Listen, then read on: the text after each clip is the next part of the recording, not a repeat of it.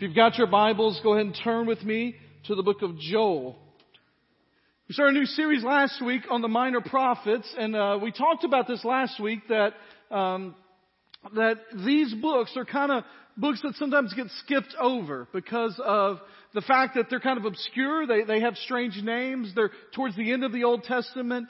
And that sometimes they have messages that are hard to understand or they're strange for us to read. But I told you last week that they're not called minor prophets because they are unimportant. They're called minor because they're short, which to be honest is good because they're like get in, state their case, wrap up and get out. And some of you this week have said, Pastor, I wish your sermons were more minor, which is a fair point, all right? They're 12 books. They're short, but they're really important because they describe how life in Israel was wrong, what they could do about it, and how God calls us back to be restored by Him. And Joel is the second book in the book of the minor prophets. Now, here's the thing about Joel. We don't really know a lot about the prophet Joel. We know a lot. We knew quite a bit about the prophet Jonah we talked about for 4 weeks. We knew a little bit more about Hosea than we do Joel. We don't know much about Joel at all, mainly because he just gives us a very short introduction. Joel chapter 1 just gives us a very short introduction. It says, the word of the Lord that came to Joel, son of Pethuel. That's all it says. That's all it will say. That's all we know. We don't even know what time Joel wrote in. We're not sure who the kings were at the time. We're not sure what was going on in Israel. But what we do know is, we're not even sure if he was in Israel or Judah because he kind of references both. What we do know is something had gone terribly wrong. Now, we know from history they had some terrible leaders, whichever place he was in, that they suffered through national plagues, one of which we'll talk about in a moment, that there was civil unrest, economic problems, that in today's kind of understanding, their stock market was down, foreign trade was low, national confidence was almost non-existent, and everyone in the country knew they were going in the wrong direction, and this national tragedy confirmed it. What Joel's going to write to them about and say, listen, you're worried about one thing when the reality of what's wrong is something else entirely. The book is short. It's only 3 chapters. We'll talk about parts of each of those chapters. And I want us to think about our own lives in light of it. I do encourage you, if you've got a Bible, to open it with me or to take an app out. If you don't have a Bible with you, you can look in front of you because I'm going to have you turn to 2 or 3 different places in the book. Some of them will be on the screen. Not all of them will be on the screen. And so I want us to journey through this book together. Joel chapter 1, again, starting in verse 1. The word of the Lord that came to Joel, son of Pethuel. Hear this, you elders. Listen, all you inhabitants of the land. Has anything like this ever happened in your days or in the days of your ancestors? He said, it's unprecedented. Tell your children about it and let your children tell their children and their children the next generation. So Joel's going to talk to them about something they all would have been aware of. They all knew what had happened. They all knew what was going on. It's not a surprise to them, but he's saying it's a monumental moment. It's kind of a strange thing for us to talk about because none of us in this room have ever experienced what he's about to describe. Verse 4 says this. What the devouring locust has left, the swarming locust has eaten. What the swarming locust has left, the young locust has eaten. What the young locust has left, the destroying locust has eaten. Boy, doesn't that bless your soul there, right? So here's what's going on. They had encountered a locust plague. Now, this is what a locust looks like. We got a picture of it there. What does it look like? A grasshopper. And here's what I want you to know. Locust is a type of grasshopper. Right there, right? And so sometimes locusts get confused with cicadas. They're a little different. They're not the same kind of animal. Cicadas are more about noise. Locusts here, which are absolutely fascinating animals when you look at them up close, like in a picture, not like, actually holding one, but like in a picture or on a screen like this. They have amazing features and they are grasshopper-like. But here's the thing. At certain times, nobody knows why. Most of the time they have kind of solitary lives. But for some reason, at certain points in history, locusts have decided that they wanted to swarm. Millions of them. Now this is a picture. Those look like birds. Those are locusts. Millions, literally billions in the area. Trillions have even been recorded in certain swarms. And when they swarm, what they do is fascinating. We have a record of something that happened in 1915 in an area around where Joel would have been writing that is similar to what had happened to Israel here. They said in March of 1915, swarms of locusts just appeared in the sky. Like this. Imagine one day you're walking outside. Y'all know how the cicadas come. Y'all know what I'm talking about, right? Cicadas. Like you just walk out one day and you're like, what's that noise? And then it's there for like a month, right?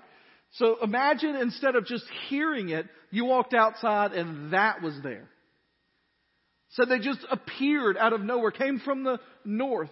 And what they do is they fly into an area in swarms, they land on the ground, and then they lay eggs. They carve out a little piece of ground, and the way they lay eggs is really kind of creepy. It's almost like a sci-fi look. It's neatly formed in cones that are 1 inch long and as thick as pencil. And they say that these holes are everywhere when the swarm hits, and that they will lay 70,000 eggs in a single square yard of soil. That's a lot, all right? And these patches will cover the ground for miles and miles.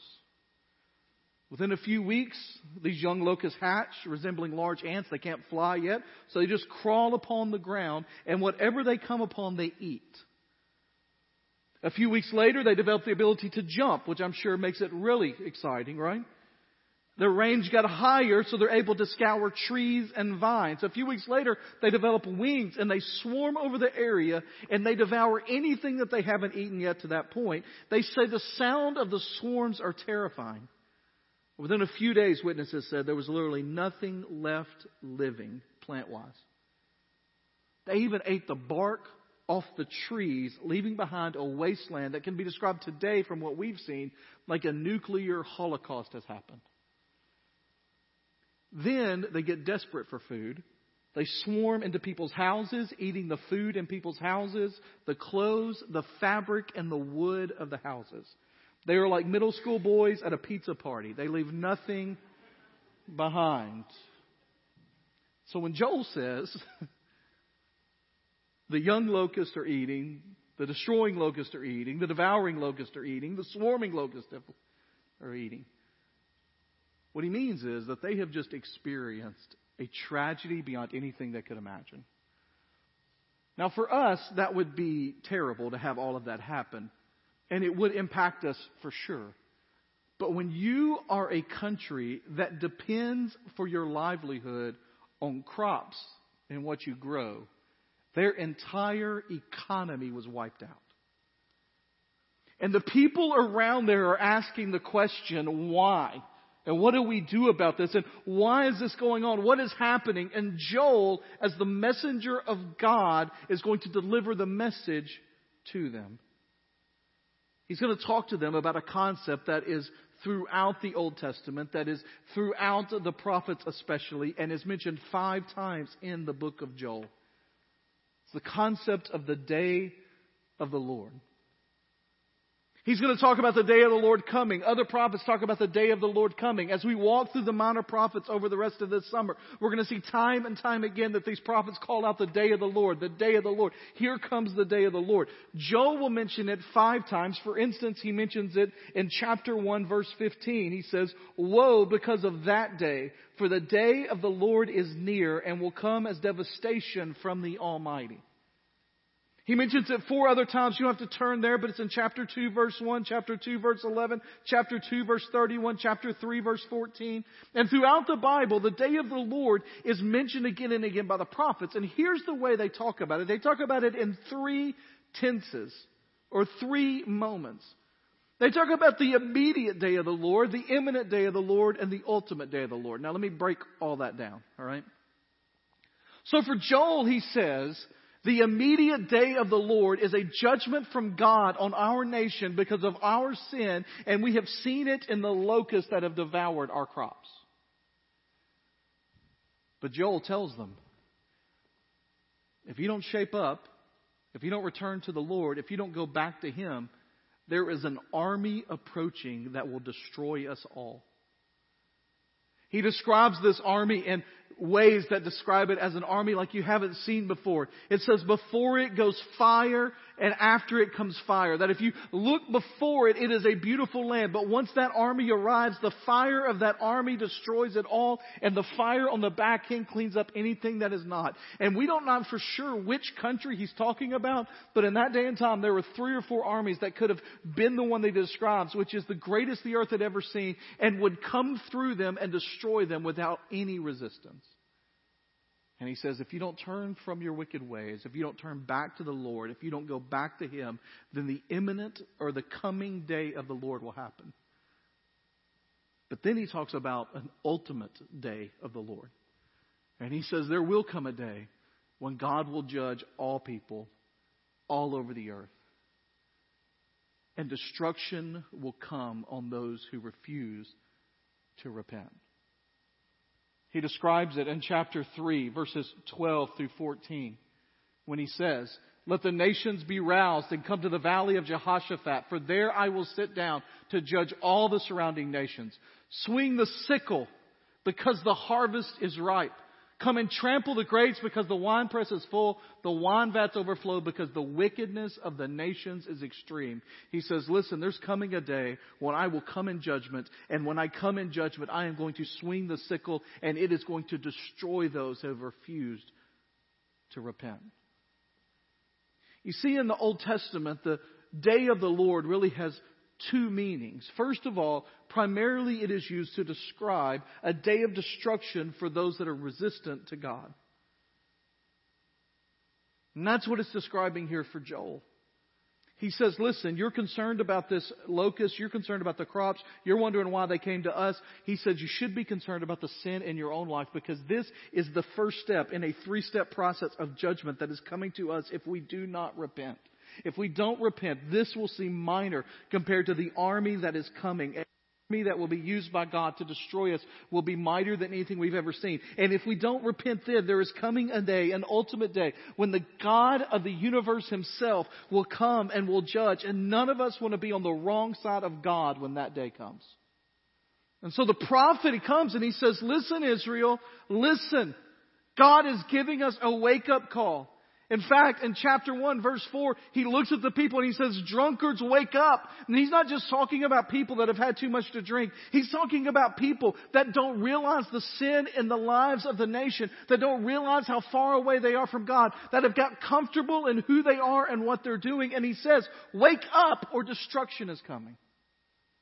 You know, what's fascinating to me about this period of Israel's history is that it wasn't the king who God had appointed when He had appointed a king and said, fine, you can have a king. The king was supposed to keep the people in line with what God's commands were. And the kings over and over again refused to do that. If you look at the list of kings in either the northern kingdom of Israel, the southern kingdom of Judah, it is not a who's who of great kings. The northern kingdom had no good kings. I mean, none. All of them were bad and did what was evil in the sight of the Lord. The southern kingdom had a few. And it went from good king, bad king, good king, bad king. And then it started to be 3 or 4 bad ones. And then they were even worse. And then you don't even want to talk about what they did.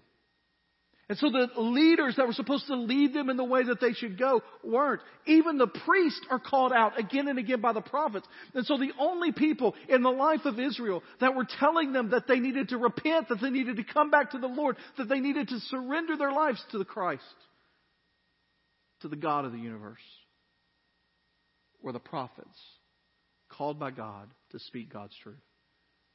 And Joel says, you're all concerned about your crops. You should be concerned about your soul.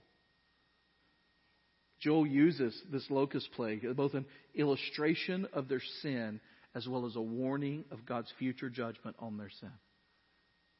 So I want to take just a couple of minutes, just a few moments here today, and say, how does that apply to us? I mean, none of us, I don't think we're going to walk out this afternoon and there's a locust plague. Okay? I haven't seen it on the news, haven't seen it reported anywhere. Maybe it all happens, but that's not what we're dealing with. So what is the application? What would he say to us? And I think there are 2 aspects of what's going on here that we can relate to with that. First of all, we need to understand that just like the locust plague, the devastating power of sin in our lives leads to total, gradually destroying everything in its path. You see, the laws that God gave us are life-giving. They are for us.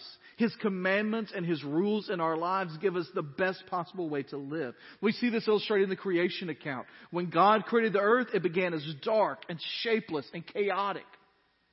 Genesis 1:2 says that God spoke, and the shapeless, dark, chaotic mass became life and beauty and order. And that's what God's Word does for us. That when we hear His Word, when we invest ourselves in His Word, when we understand His Word, when we understand His commands, when we understand what He's calling us to do, it gives us life to live. It organizes us, brings order to our chaos. Sin, by contrast, unravels creation and plunges our lives back into that darkness. God's judgments in Scripture often illustrate that. We saw it in the 10 plagues. Those weren't magic tricks, but they were the systematic reversal of creation. He wasn't just showing off His power, although that's part of it. He wasn't just encountering the Egyptian gods that they worshipped and showing His superiority over them, although that's part of it. He was also showing the unraveling of nature that happens when we refuse to do what God has called us to do. Specifically, in that instance, it was Pharaoh, who wouldn't release God's people. We see that picture here with locusts again. What is good is crops growing, it's health, it's life. And what we see in these locusts, the judgment on their sin, is that it destroys and throws it back into darkness and barrenness. And sin in our own lives, if we allow it to go unchecked, will take us from a place of order into a place of chaos, from a place of light into a place of darkness. And most of the time, we are completely unaware of the path that sin is taking us down and leading us to a place of destruction. Maybe you've heard this illustration before, but I thought about the ways that Eskimos catch wolves or kill wolves in Alaska. They don't go out and hunt them. What they do is they take a knife. They take that knife and then they take blood from an animal and they coat that knife with the blood and let it freeze. And then they coat the knife with another layer of blood and let it freeze. They do that several times and then they go stick the knife in the snow. Blade up. Wolf smells it, tracks it, gets to the knife and begins to lick the frozen blood and becomes so obsessed with the blood that is there that before long he can't control himself and he doesn't even realize when he has gone from licking the frozen blood to licking the sharpened blade. And his own blood is what he is now tasting in his mouth. And eventually he loses enough that he dies.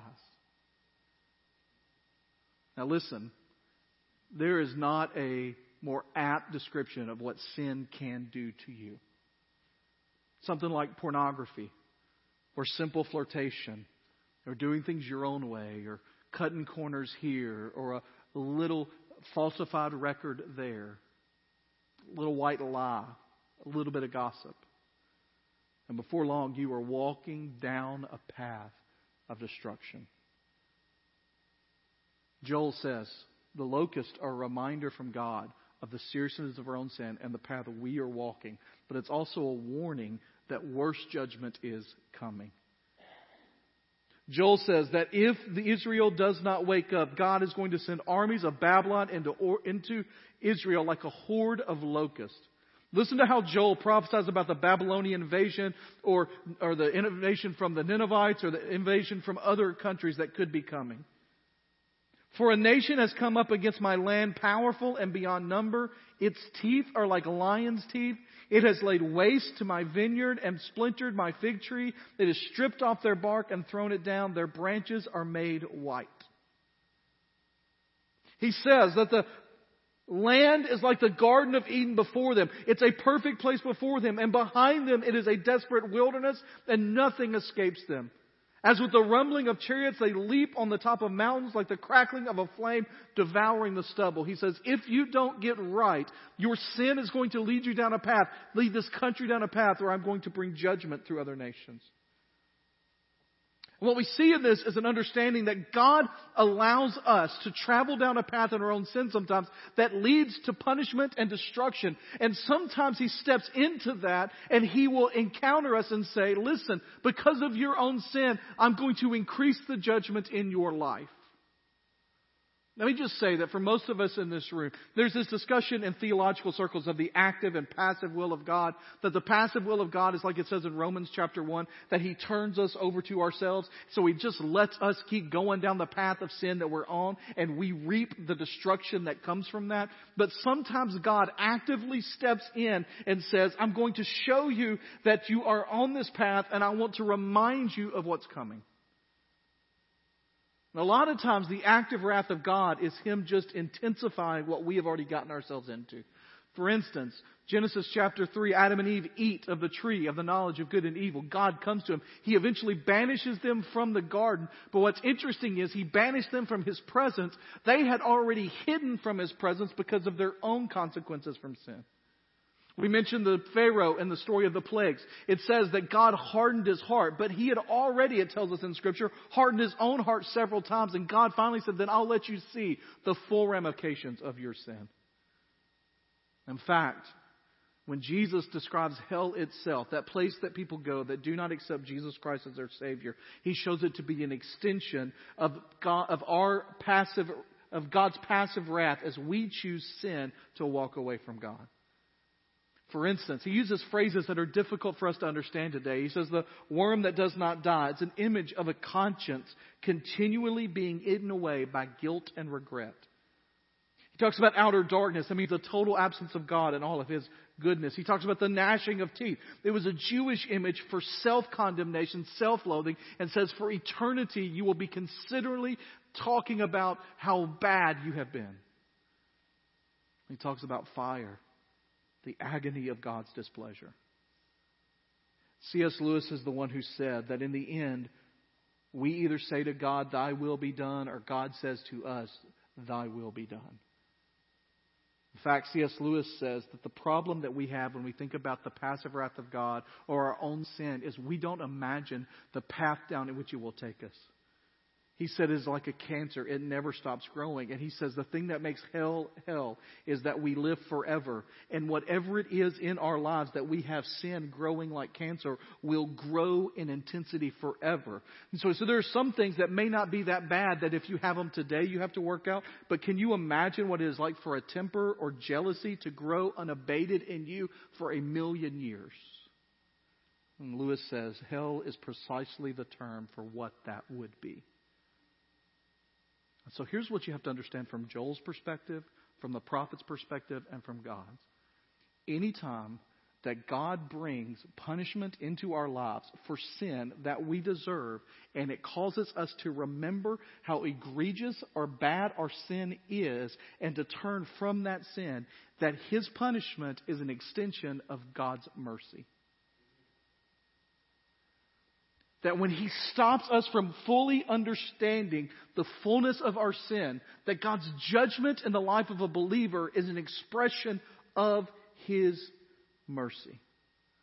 You know, last week we talked about the extreme love of God and the most radical example in Hosea, where God shows us His love through a man who married an unfaithful woman who was perpetually unfaithful, and he continually loved her. And we understand that about God. But what we also understand is that when He judges us, when He punishes us, when He allows sin to show its course, before it gets to the full extent of it, He is in mercy showing us that we don't have to go there. That He is giving us an opportunity to repent. And so in your life, when it seems like you just can't get ahead, you just can't get over that hump, you just can't, and you're trying with all your might, but calamity happens, or disappointment happens, or things fall around you, or life crumbles around you, we need to stop and ask the question, is God trying to get my attention? Is God trying to wake me up? And if that's the case, no new strategy is going to get you over the hump. No new tactic. No new effort. Because if the issue is your soul, then the only way that gets repaired is to repair your relationship with the Lord. It's not a horizontal problem, it's a vertical one. And here's the bad news, good news. God's got more locusts than we could ever imagine to send our way. Sometimes God, to bring us to a place where we can come back to Him, has to bring us to the end of ourselves. And I believe that there are some in this room today where God has been trying to reach out to you, call out to you for years, and you're just not ready to give that full amount of attention that you need to. Because you see, when God comes to us, He doesn't come to just put some paint on us. He comes to completely change our lives. And there are a lot of people that come to church and they just want God to fix whatever's going on in their life right now. Put a new coat of paint on there. Get a little scrub away a little bit of the rust. Just make it look pretty for a moment. But God's not in the business of helping us polish up the old. God's in the business of making us new. So the question is, when we realize that's going on, how do we respond? Joel chapter 2, verse 12 says this. Even now, in spite of all of that, God says, even now, this is the Lord's declaration. Turn to me with all your heart, with fasting and weeping and mourning. Tear your heart, not just your clothes, and return to the Lord your God. He looks at the people, Joel does, and he says, listen, this is what's coming. This is what's happened. The locusts have destroyed, have devoured. And I'm going to tell you, that's partly because of our falling away from the Lord. I can tell you what's coming. What's coming is that God is sending a nation to come to us that will destroy us. But even now, if you will fast and weep and mourn and rend your heart, tear your hearts, and not just your clothes, and return to the Lord your God. The thing to notice here is the kind of repentance He's calling for. It goes out of love. It's all your heart, fasting, weeping, tearing your hearts, not your garments. He's describing repentance that comes from a broken heart. Not just a will that's changed. This is somebody that is heartbroken over their sin, heartbroken over the distance that has come between them and the Lord, and is ready to respond. Because that's the only kind of repentance that really works. What I've learned about myself and what I've seen in almost 20 years of pastoring is this, that what bothers me oftentimes, what I oftentimes want is God just to take the painful circumstance away, or that I feel guilty or ashamed. I just want that to go away. And that when that is the cause, when that is the impetus behind my change, when that is the reason that I'm changing, it's just because I want the circumstances to change, or I want this painful guilt to go away, that what I find is that my commitments are often short-lived, and I end up living my life trying to be like somebody that wants to keep a balloon in the air. I knock it up and it keeps coming down. I knock it up and it keeps coming down. I make a commitment to follow the Lord. I'm going to give up this, Lord. I'm not going to do that. I'm going to do this more. I'm going to go this way more. And I just feel like I'm juggling things all around. That change is not what God wants from us. It's not to get the painful circumstance away. It's not to take care of this situation or just the guilt. What He wants from us is a heart that is turned to Him. In those areas of my life where I've been broken on how I have hurt God and how my life has distanced itself from Him, those are the areas when I come back to Him that real change happens.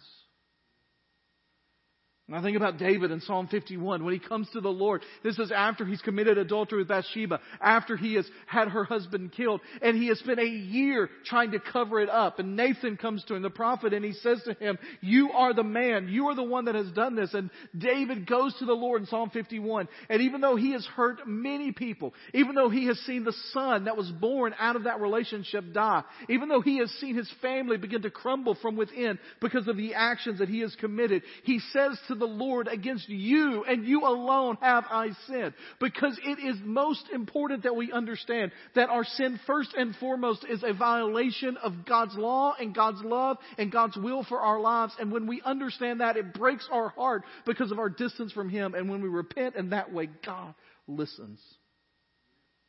So He talks about fasting. He talks about rending our hearts. He talks about giving us back, weeping and mourning. It comes to a place where we're like, it's not okay. And God's presence and powers flows through repentance that grows out of love for Him. And you say, well, what if I've lost that? What if I don't have that anymore? What if I've distanced myself from that? And you go back to Hosea. You remember, we love God because He first loved us. And so when we come back to Him, the question becomes, then how will God respond? And I love this. This is the very next verse. The very next verse tells us exactly how God will respond. It says that when we come back, when we rend our hearts and return to the Lord, it says, He is gracious and compassionate, slow to anger, abounding in faithful love, and He relents from sending disaster. Who knows? By the way, that phrase there, who knows, that's not a question of maybe or possibly. That's a question of depending on and based upon the characteristic of who God is. We know He will turn and relent and leave the blessing behind Him so you can offer grain and wine to the Lord your God.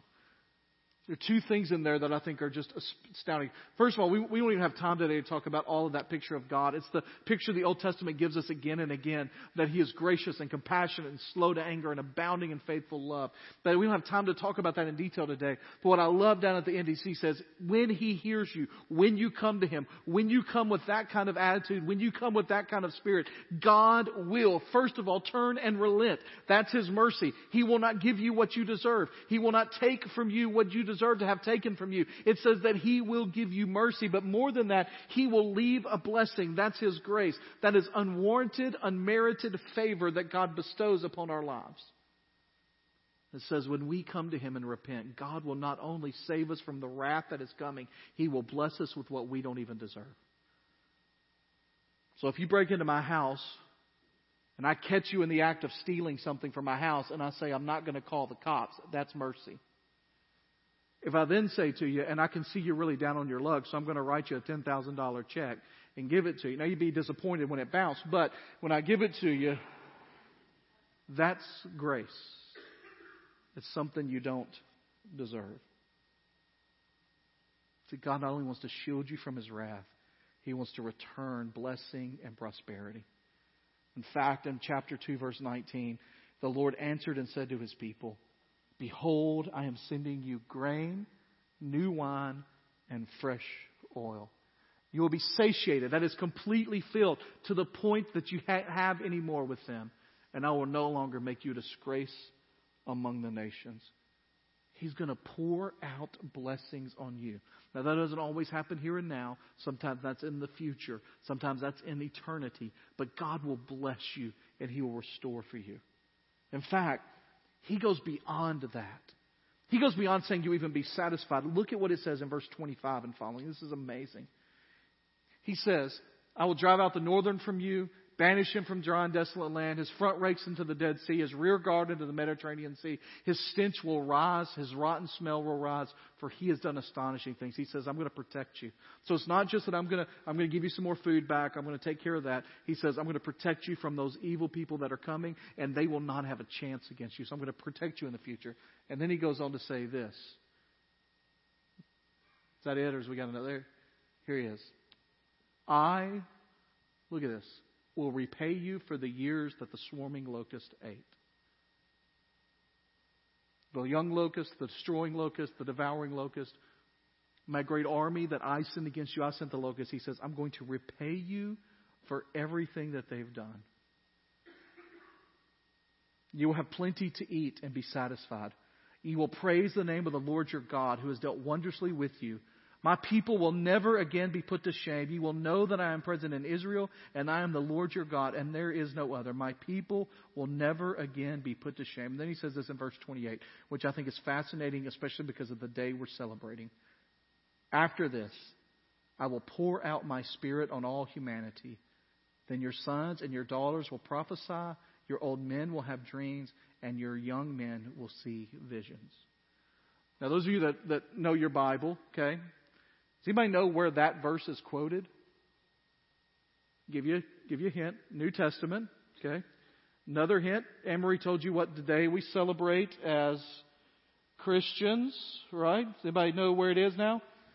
Acts chapter 2. Peter gets up. Remember they all go, are y'all drunk? Do y'all remember that? Y'all don't remember that. All right. So in Acts chapter 1, Spirit of God descends upon them. They go out and they act crazy. They start telling the great things about God. They start praising Him. Everybody hears them in their own language. And they're like, are these people drunk? And Peter gets up and says, we're not drunk. It's just 9 a.m. That's not the Baptist answer, but that's the answer. All right. And then he begins to talk to him and he says, because don't you remember it was prophesied that in the last days God would pour His Spirit out on all people. And sons would prophesy and daughters. So this is prophesying the day that the Spirit of God would pour out and that we would be His messengers. It's not just that He's going to restore our good fortune. It's not just that He's going to give us more than we deserve. He's going to allow us to be part of the part that gives the news of the good news of God to the people on this earth. Peter says this points to the empowerment of the Spirit and the church for mission. You remember in Acts it says that you will receive power from the Holy Spirit. And when that power from the Holy Spirit has come upon you, you will do what? It's Acts 1:8. You will be my witnesses in Jerusalem, Judea, to the ends of the earth. That's why the Holy Spirit is in you. Yes, it brings comfort. Yes, it brings peace. Yes, it shows us that where we have fallen away from God. Yes, it gives us an understanding of conviction of sin. But primarily the Holy Spirit is within you to be a witness to the goodness of God in your life. And you want to go tell everybody about it. It's like when you fall in love, you want everybody to know. When your team wins a championship, you want everybody to know. I've never seen somebody that didn't redo their house. They wanted to have people over to show what they did in their house. Like you want people to know about it. And when God restores you, you want to be His witnesses and tell everybody. God doesn't restore us and revive us just so you'll be better. He wants witnesses to tell people about it. And He says to Joel, that's going to be what happens. And then there's another verse that's quoted in Scripture. Verse 32. Then everyone who calls on the name of the Lord will be saved. For there will be an escape for those in Mount Zion and Jerusalem, as the Lord promised among the survivors that the Lord calls. The question really becomes, is that what we want in our lives? The power, the blessing, the grace, the mercy, the ability to change the world. If that's what we want, then we have to come to a place where we return to the Lord. And it always starts with an understanding that our sin is the problem. Not the locust, not the invading armies, not whatever it is that's happening in your life. Our sin is the issue. You just have to ask the question, how badly do we want the presence of God in our lives? One of the greatest revivals that ever happened in church history is the Korean church in the early 20th century. And its beginning always gets traced back to one event. The Korean church was small, just a few hundred believers in the entire country. And at one prayer service, one of the Korean church leaders, a guy named Mr. Kang, stood up trembling and said in barely more than a whisper, I have something to confess. I have for weeks harbored an intense hatred in my heart for Mr. Lee, our friend and missionary, and I confess before God and before you, and I repent. And the room fell silent. This man just publicly admitting to hating the guy that was hosting this event. Every eye in the place turned to Mr. Lee. Mr. Lee was taken back, could not hide his own surprise. It was completely unknown. But then he answered, Mr. Kang, I forgive you. They said what followed in that room was a sense of mental anguish over their sins and how far they had walked from the Lord. Church members began to pray, to confess hidden sins, to weep over them, and pray for forgiveness. The meeting, which was scheduled for a few hours, stretched until 5 o'clock in the morning. It was the beginning of a similar set of events that led to a massive outpouring of God's Spirit. And in year one of the revival, 50,000 Koreans come to Christ in a community that had a few hundred in the whole country. The local college campus, Pyongyang, where it started, saw 90% of the students in the college come to faith in Christ. Can you imagine if 90% of the students at the University of Tennessee came to Christ? Or Vanderbilt University or the University of Memphis? Today, South Korea is one of the most thriving missionary sending hubs in the world. In fact, I think South Korea is it sends more missionaries to the United States than we send there for sure. And more missionaries than any other country come to the United States from South Korea. And it all went back to a place when they understood their sin, they took it seriously, and they hungered for God. It's what every prophet in the Old Testament calls us to do. And my challenge to you, and my challenge to you every week is going to be, let us return to the Lord and to His heart. Let's pray together.